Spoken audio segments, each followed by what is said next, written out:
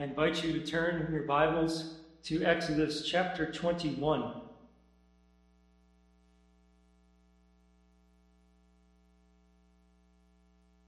In a moment, I'll read Exodus 21, verses 1 through 11. Let me give a little bit of a preface to the message first.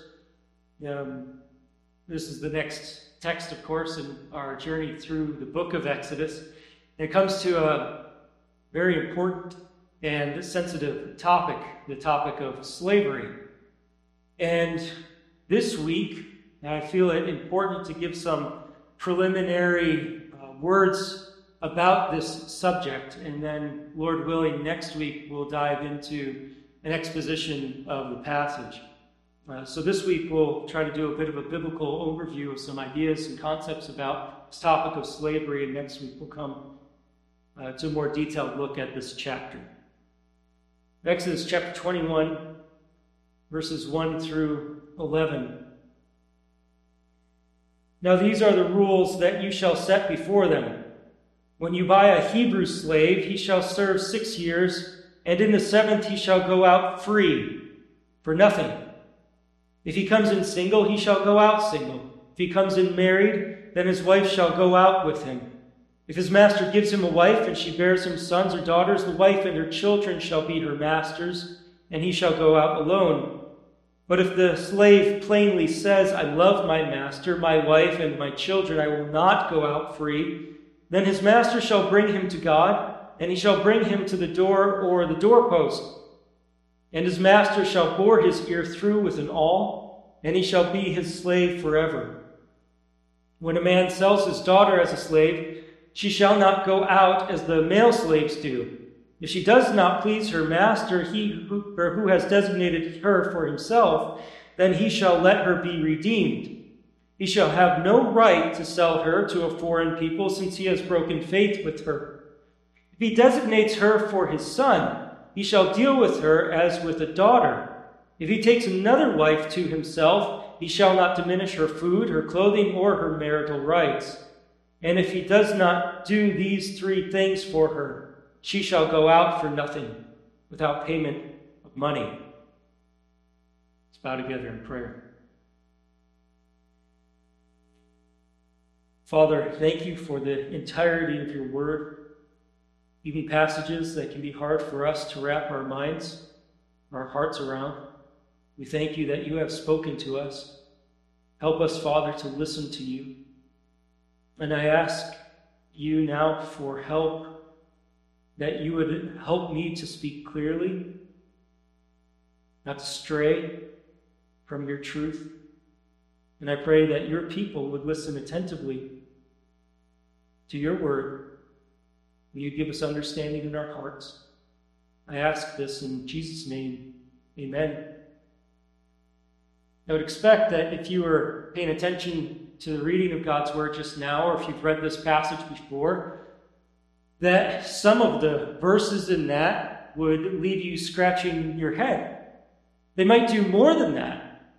It might need more than just an intellectual curiosity about what it means. You might have some issues with what it says. And you might wonder, how can it be that words like this, a text like this, is in the Word of God? It doesn't seem right. I received an email about 5 years ago from a young lady who's a believer, but her growth in Christ was stunted because of a dilemma that she had with this passage of Scripture, Exodus chapter 21, and what it said about slaves. She was having trouble trusting God, believing him to be good, because of some of the things that she read here. She wondered, how could this come from God? She says, it seems so cruel. This chapter has been a point of contention with many for many years.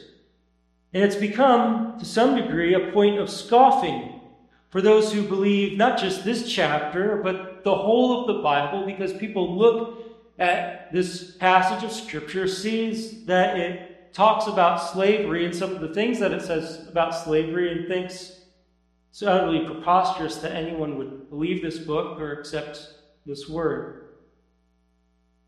There's an article that was written titled "The Biblical Argument for Slavery," subtitled, "Can the Bible Mislead?" It was written, I believe, in the 90s, and the approach of the article was to show that there have been many Christians throughout history that have held that the Bible promotes, endorses, condones slavery.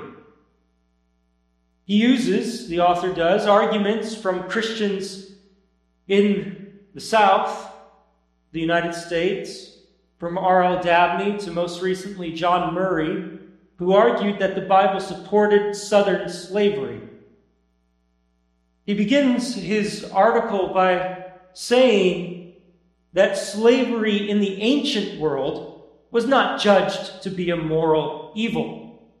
He held that not only in Israel, but in the rest of the ancient Near East, slavery was not looked at through the same lens that the modern world looks at it. It wasn't judged to be a moral evil.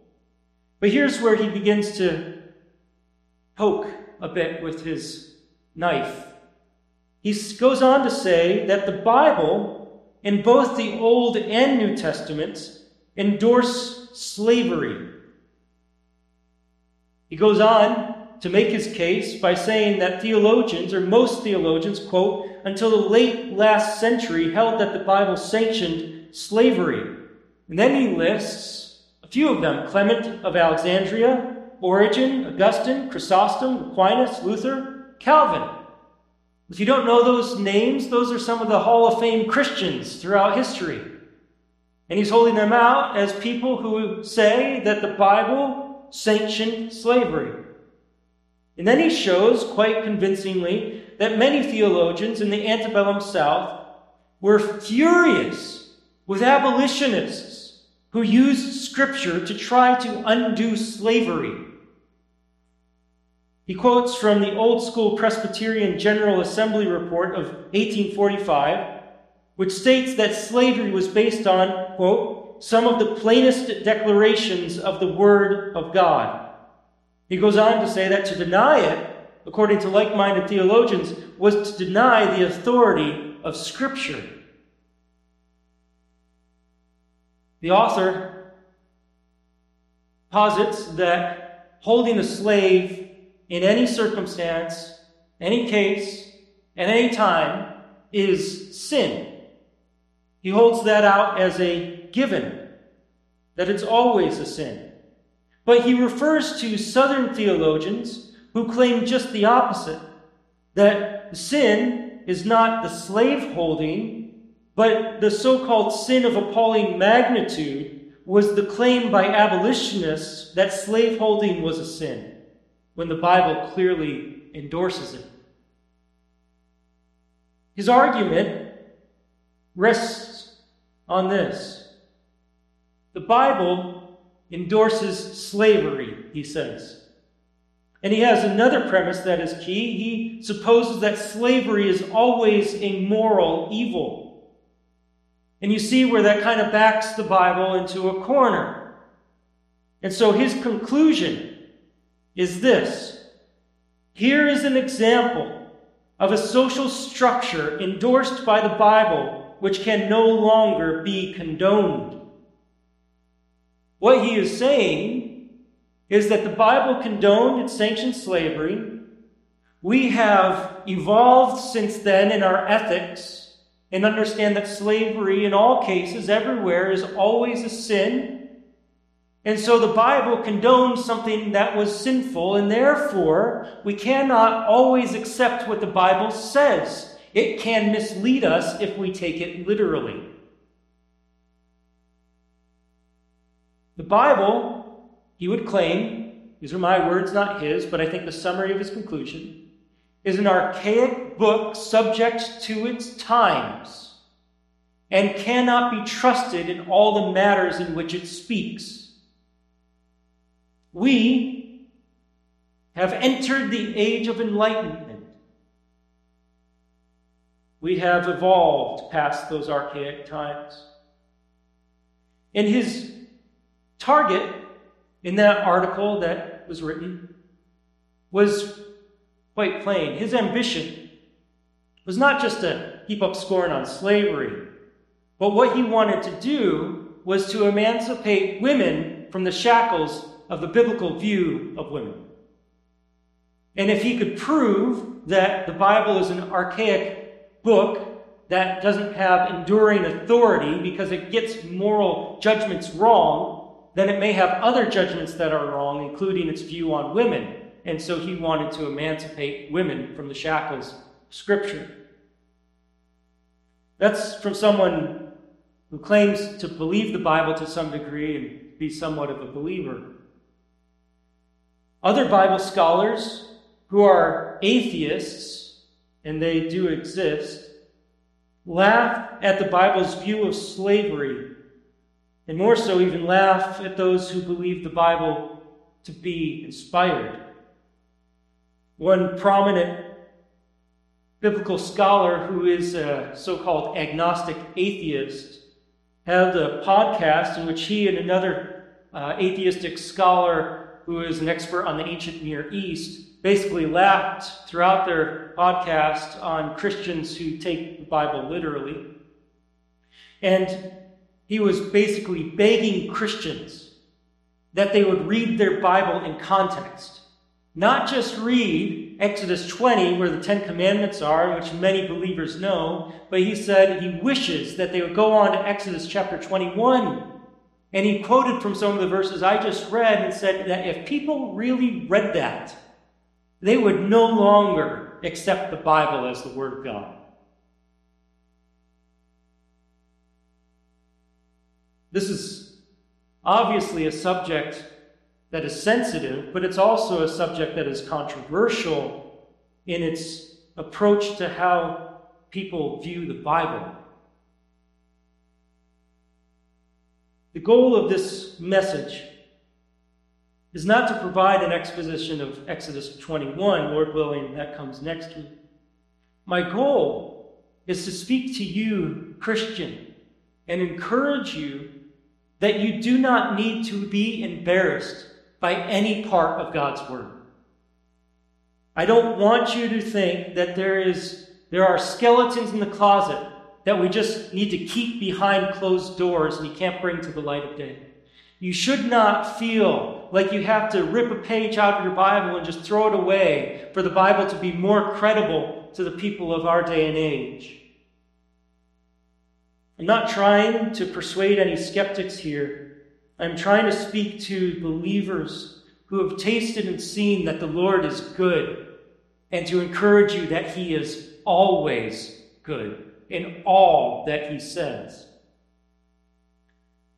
When I responded to that email that I received from that young lady who was struggling with slavery in the Bible, I wrote her a mini book, and so I won't quote from all of it here, probably more than she ever wanted to read.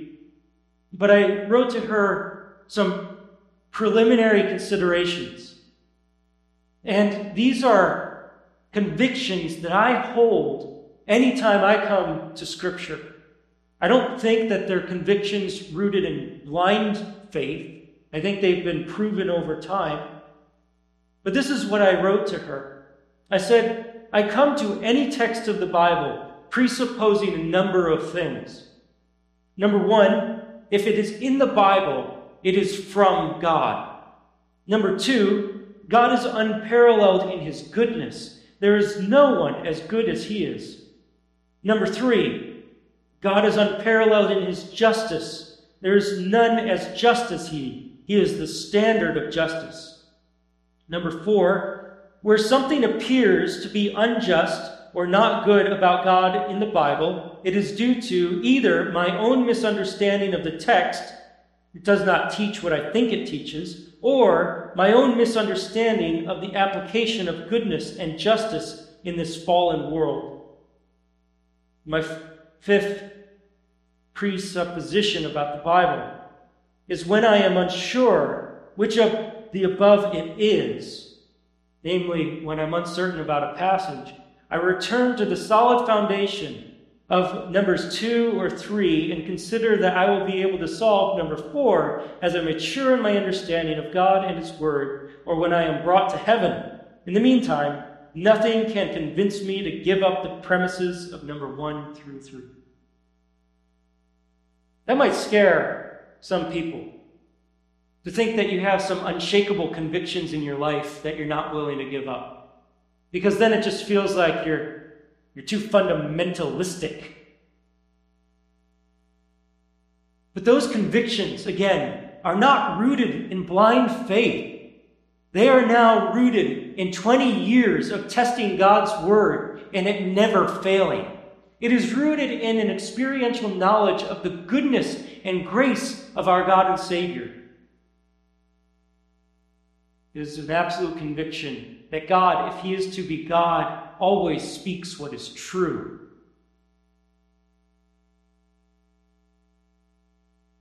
So now, as we kind of turn the corner here to play out how this works in regarding the topic of slavery, I still want to encourage you that God's Word is true and stands fast. One of the problems that is out there in people who scoff at the Bible or who get caught up in what the Bible says about slavery is that there is a fallacious line of reasoning that tries to equate what the Bible says about slavery with what the United States experienced in its own slavery.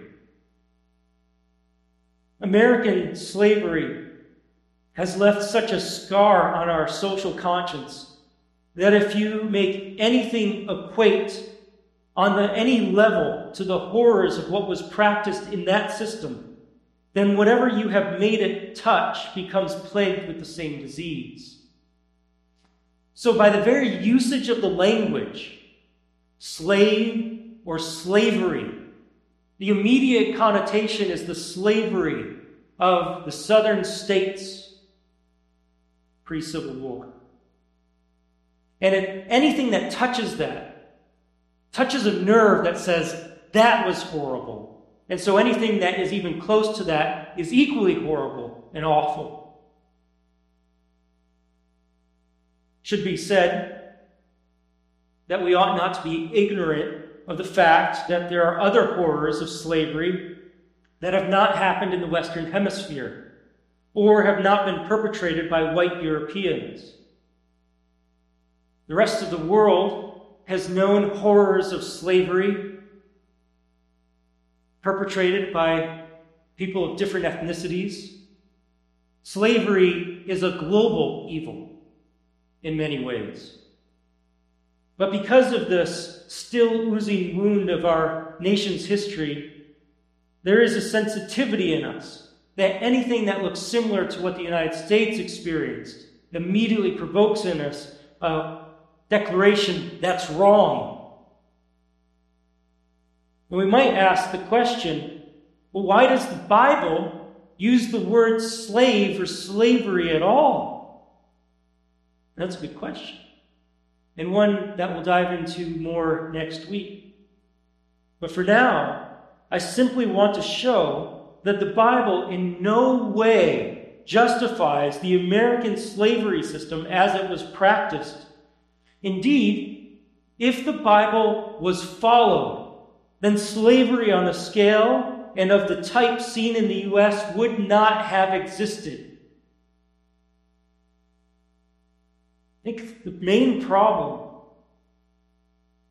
is that critics or skeptics or confused believers get caught up on this one page of Scripture or on this one topic and forget that the key to interpretation of the Bible is context.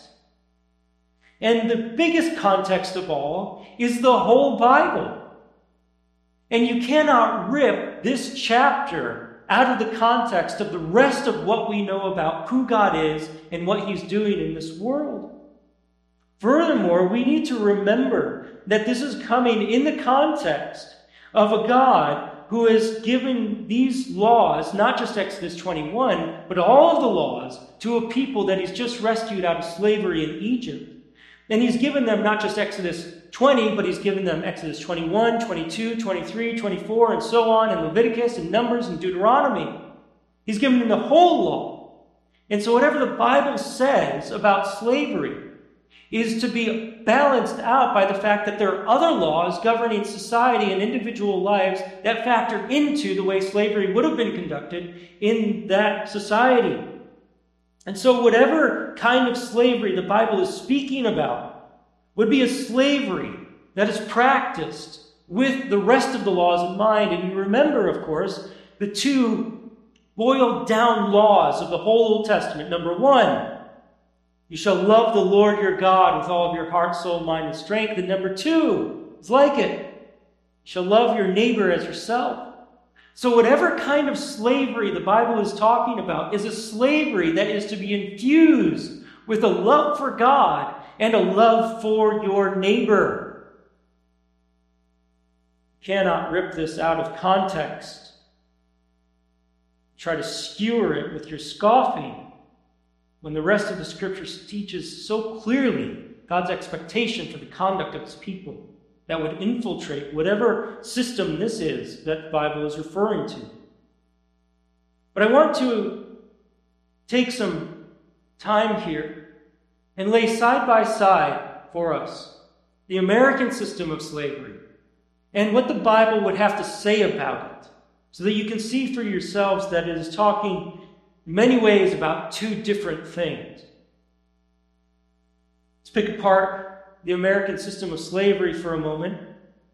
The justification for American slavery was based in part on racism. That was what legitimized it in many people's minds. And they used many times the Scripture to try to justify it. The curse of Noah on his son. You may remember that story in Genesis where Noah is drunk, is naked, and is in his tent, and one of his sons goes in and sees him. And Noah finds out about this and issues a curse. And he says in Genesis 9:25, "Cursed be Canaan, a servant of servants he shall be to his brothers." That concept was used by some enslavers to suppose that Canaan was the ancestor, or Ham was the ancestor of Africans. And so the Bible prophesies their enslavement. But that text says nothing about racial superiority, and it really says nothing about the necessity of men to enact slavery from one line of Noah to the other. But still, some theologians argued about racial superiority. According to one Southern theologian during that time, he wrote, quote, "Men are not naturally equal in strength, talent, virtue, or ability, and different orders of human beings naturally inherit different sets of rights and franchises. The Negro is a subservient race. He is made to follow and not to lead," end quote. Or as Alexander Stephens, the vice president of the Confederate States, said, quote, "The Negro is not equal to the white man. Slavery, subordination of the superior race, is his natural and normal condition. This is in conformity with the ordinance of the Creator," end quote. Well, no, that's not true. When God looks at man, and as he expresses his mind through the pages of Scripture, he basically puts man into two categories. He puts man and looks at man in this way. Are you in the first Adam, or are you in the second Adam? That's the division that God divides all human beings into. The first Adam was the man who rebelled against God, who fell into sin, and all of his descendants inherited the guilt and corruption that came through him. And so every last human being that is tied to Adam, which is every human being except for Jesus Christ, has inherited that guilt and deserved condemnation, and have displayed that in the way that we live. So much so that Romans 3:23 says, there is no distinction. Why? For all have sinned. Sin levels every human being onto the same plane. There is no inferiority or superiority one to the other. We're all laid low before God on the basis of our sin. Then there's the second Adam. God-man, Lord Jesus Christ, who came and lived the perfect life and offers to all men, equally so, not on the basis of race, talents, or abilities, access into the throne room of God through his blood. And the way that you access it is not by your skin color. The only way you access it is through faith in him. The Bible does not promote race-based slavery, but rather compassion. Deuteronomy chapter 10, verses 17 through 19 says, for the Lord your God is God of gods and Lord of lords, the great, the mighty, and the awesome God, who is not partial and takes no bribe. He executes justice for the fatherless and the widow, and loves the sojourner, giving him food and clothing. Love the sojourner, therefore. Why? For you were sojourners in the land of Egypt. Israel was to love the foreigner because that's what they were in Egypt. Israel, God's redeemed nation, was to remember their sojourning and allow that to change the way that they treated sojourners. This was an Old Testament moment of do unto others as you would have them do unto you. And so the American system of slavery was fundamentally flawed. Furthermore, the American system of slavery was based on man-stealing.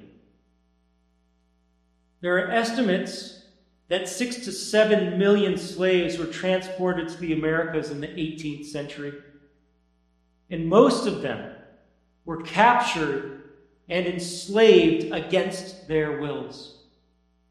This was kidnapping, plain and simple. It was the separating of families. It was man-stealing. But consider what Exodus chapter 21 has to say about that. Verse 16. Whoever steals a man and sells him, and anyone found in possession of him, shall be put to death. That single verse alone virtually dismantles all of the practice of slavery for all time. It shows that slavery in the Bible was something quite different than what we come to associate it with. Or consider Exodus 21, verse 3. If he, referring to the slave, comes in single, he shall go out single. If he comes in married, then his wife shall go out with him. That's a far cry from separating families at the auction block. Next, American slavery required lifelong service. There was no end in sight for those who were enslaved. It was lifelong slavery unless they escaped or were freed by their master. It was a completely bleak outlook. The Bible, on the other hand, as we see in Exodus 21, shows that there was a redemptive quality about the slavery there. In fact, if you notice the chapter, the portion that I read, the laws are primarily an explanation of the freeing of slaves, not so much about how you come to enslave them, but about how you let them go. And there was a time limit for Hebrew slaves. In Exodus 21, verse 2, it says, when you buy a Hebrew slave, he shall serve 6 years, and in the 7th he shall go out free for nothing. There's a light at the end of this. There's something you're working towards, something you're striving to get to, not just the endless, repetitive motions day after day. Or consider Deuteronomy chapter 23, verses 15 and 16, which speaks about escaping from a cruel master. It says, you shall not give up to his master a slave who has escaped from his master to you. He shall dwell with you in your midst in the place that he shall choose within one of your towns, wherever it suits him. You shall not wrong him. That's a key text that, if it had been practiced, would have eliminated much of the cruelty of American slavery. If a slave rightly acquired belonged to a master who disobeyed God's ways, then there would be recourse for the slave to escape, with the expectation that whoever received him or found him would be obligated to protect him. It's a fascinating concept, isn't it? What an allowance by God for a slave to escape from a cruel master. Once again, it shows there is a drastic difference between these two systems. Next, American slavery commonly practiced mental and physical dominion of the slaves. They tried to keep them in check through constant barrages of antagonistic words and physical abuse. They prevented education and kept slaves in check through brutal practices. There's a book that was published in 1839 titled American Slavery as It Is, Testimony of 1,000 Witnesses. It's over a 200-page book compiling eyewitness testimony of what was going on in slavery in that era. There's a testimony of Mr. Nehemiah Calkins, who was a witness of the treatment of slaves in the southeastern part of North Carolina. I want to read to you extensively from what he describes seeing. He says, quote, I spent 11 winters between the years 1824 and 1835 in the state of North Carolina, mostly in the vicinity of Wilmington, and 4 out of the 11 on the estate of Mr. John Swan. There were on his plantation about 20 slaves, male and female. The cabins or huts of the slaves were small and were built principally by the slaves themselves, as they could find time on Sundays and moonlight nights. They went into the swamps, cut the logs, backed or hauled them to the quarters, and put up their cabins. He goes on, it is customary in that part of the country to let the hogs run in the woods. On one occasion, a slave caught a pig about 2 months old, which he carried to his quarters. The overseer, getting information of the fact, went to the field where he was at work and ordered him to come to him. The slave at once suspected it was something about the pig, and fearing punishment, dropped his hoe and ran to the woods. He had got but a few rods when the overseer raised his gun, loaded with duck shot, and brought him down. It is a common practice for overseers to go into the field armed with a gun or pistols, and sometimes both. He was taken up by the slaves and carried to the plantation hospital, and the physician sent for. A physician was employed by the year to take care of the sick or wounded slaves. In about 6 weeks, this slave got better and was able to come out of the hospital. He came to the mill where I was at work and asked me to examine his body, which I did, and counted 26 duck shots still remaining in his flesh, though the doctor had removed a number while he was laid up. The slaves are obliged to work from daylight till dark as long as they can see. When they have tasks assigned, which is often the case, a few of the strongest and most expert sometimes finish them before sunset. Others will be obliged to work till 8 or 9 o'clock in the evening. All must finish their tasks or take a flogging. The whip and gun or pistol are companions of the overseer. The former he uses very frequently upon the Negroes during their hours of labor without regard to age or sex. I will relate one circumstance which shows the little regard that is paid to the feelings of the slave. During the time that Mr. Isaiah Rogers was superintending the building of a rice machine, one of the slaves complained of a severe toothache. Swan asked Mr. Rogers to take his hammer and knock out the tooth. One day, Mr. Swan beat the slave severely for alleged carelessness in letting a boat get adrift. The slave was told to secure the boat. Whether he took sufficient means for this purpose, I do not know. He was not allowed to make any defense. Mr. Swan called him up and asked him why he did not secure the boat. He pulled off his hat and began to tell his story.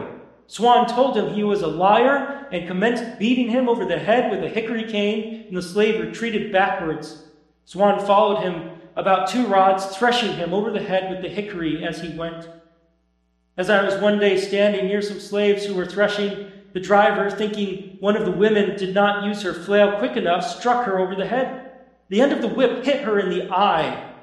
I thought at the time he had put it out, but after poulticing and doctoring for some days, she recovered. Speaking to him about it, he said that he once struck a slave so as to put one of her eyes entirely out.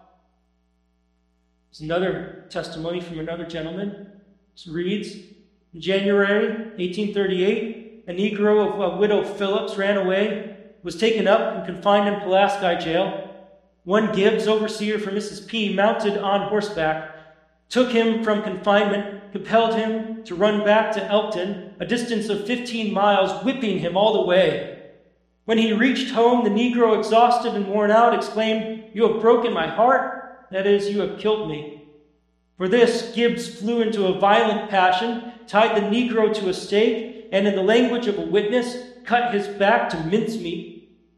But the fiend was not satisfied with this. He burnt his legs to a blister with hot embers, and then chained him naked in the open air, weary with running, weak from the loss of blood, and smarting from his burns.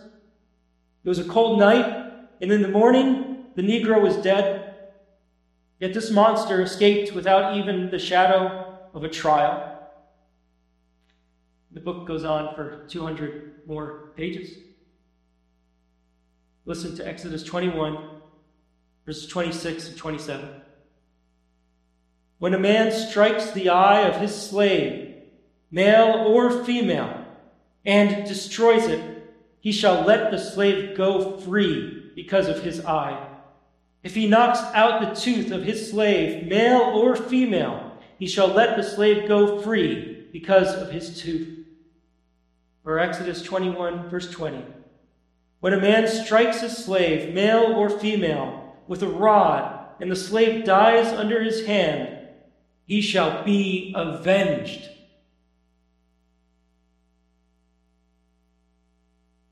The very things that haunt us as a nation in the slavery that was committed are the things that the Bible strictly forbids. And if God's ways were adhered to, never would have happened. The people who scoff at the Bible look at slavery and judge it as evil. But on what basis do they have to declare it evil? The only basis that we have to declare anything right or wrong is the law of God. He's the one who establishes what is right and wrong, good and evil, true and false. And it is the Word of God that brings condemnation to the way slavery was practiced in the South. Yes, slavery experienced in the United States was sinful. And the Word of God confirms that. More than confirms it, it states it to be so. The Bible, even more specifically, the Old Testament, the source of the scoffing, does not endorse that kind of race-based kidnapping, lifelong, cruelly enforced slavery. Not sanctioned by the Old Testament, not sanctioned in the New Testament. After saying all of that, it must be stated also that you cannot escape the real fact that the Bible governs a form of slavery in the Old Testament. And that's what we will look at next week. To give a little preview of the answer, one of the things that I love about the Bible is that it is realistic. It knows the world that we inhabit. It knows that it is a world corrupted by sin, and sinful men need to be governed. We'll look more at that next week.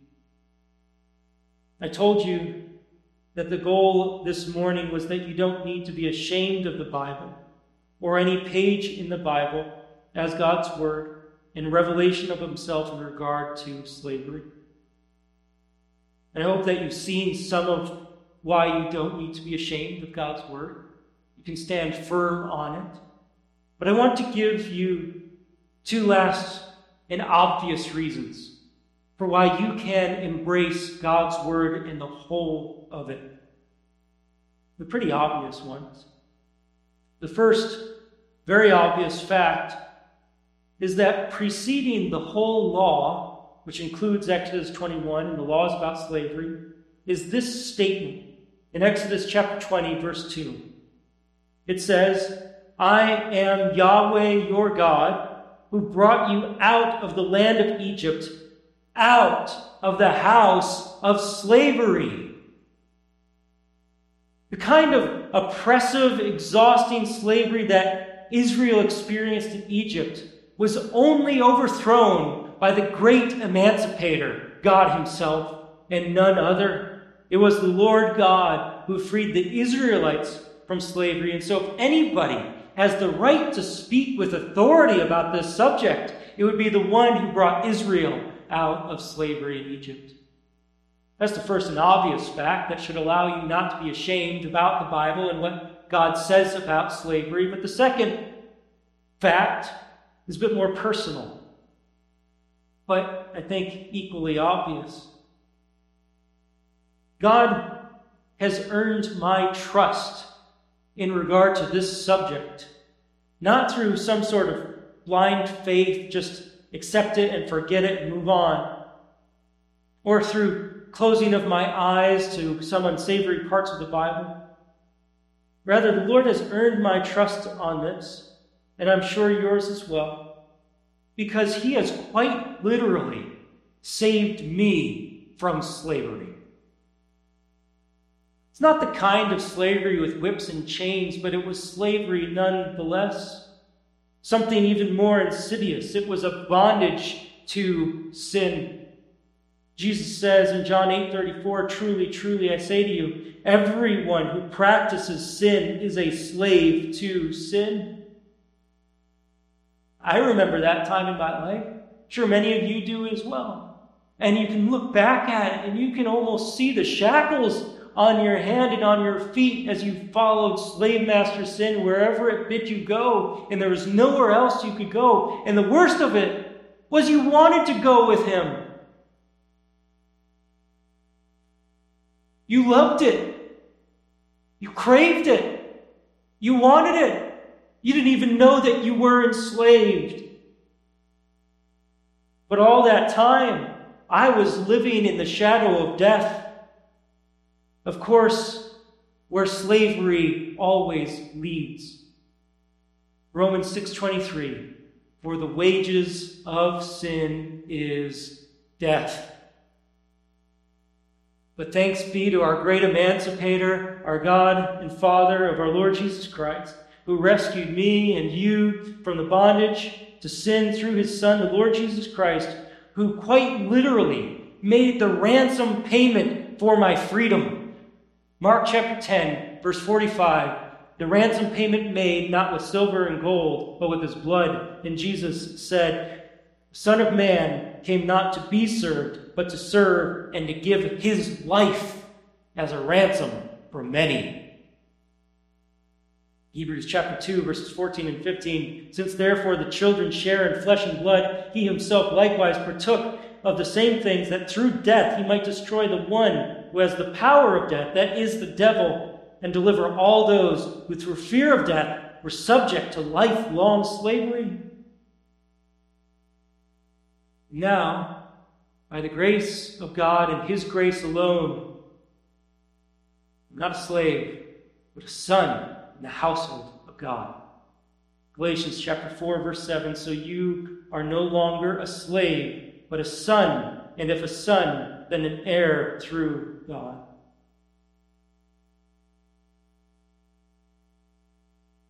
So there is no reason to be embarrassed about what this God says about slavery.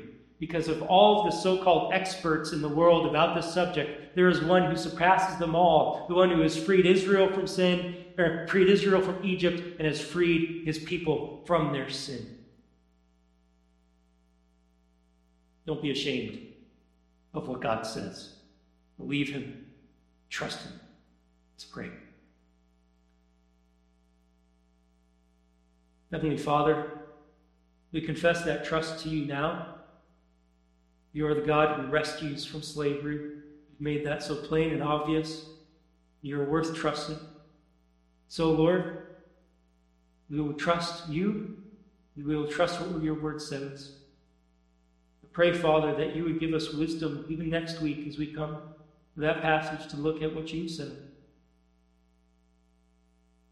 Lord, because you have freed us, help us to live in the freedom that you have given us in Christ. I ask this in Jesus' name. Amen.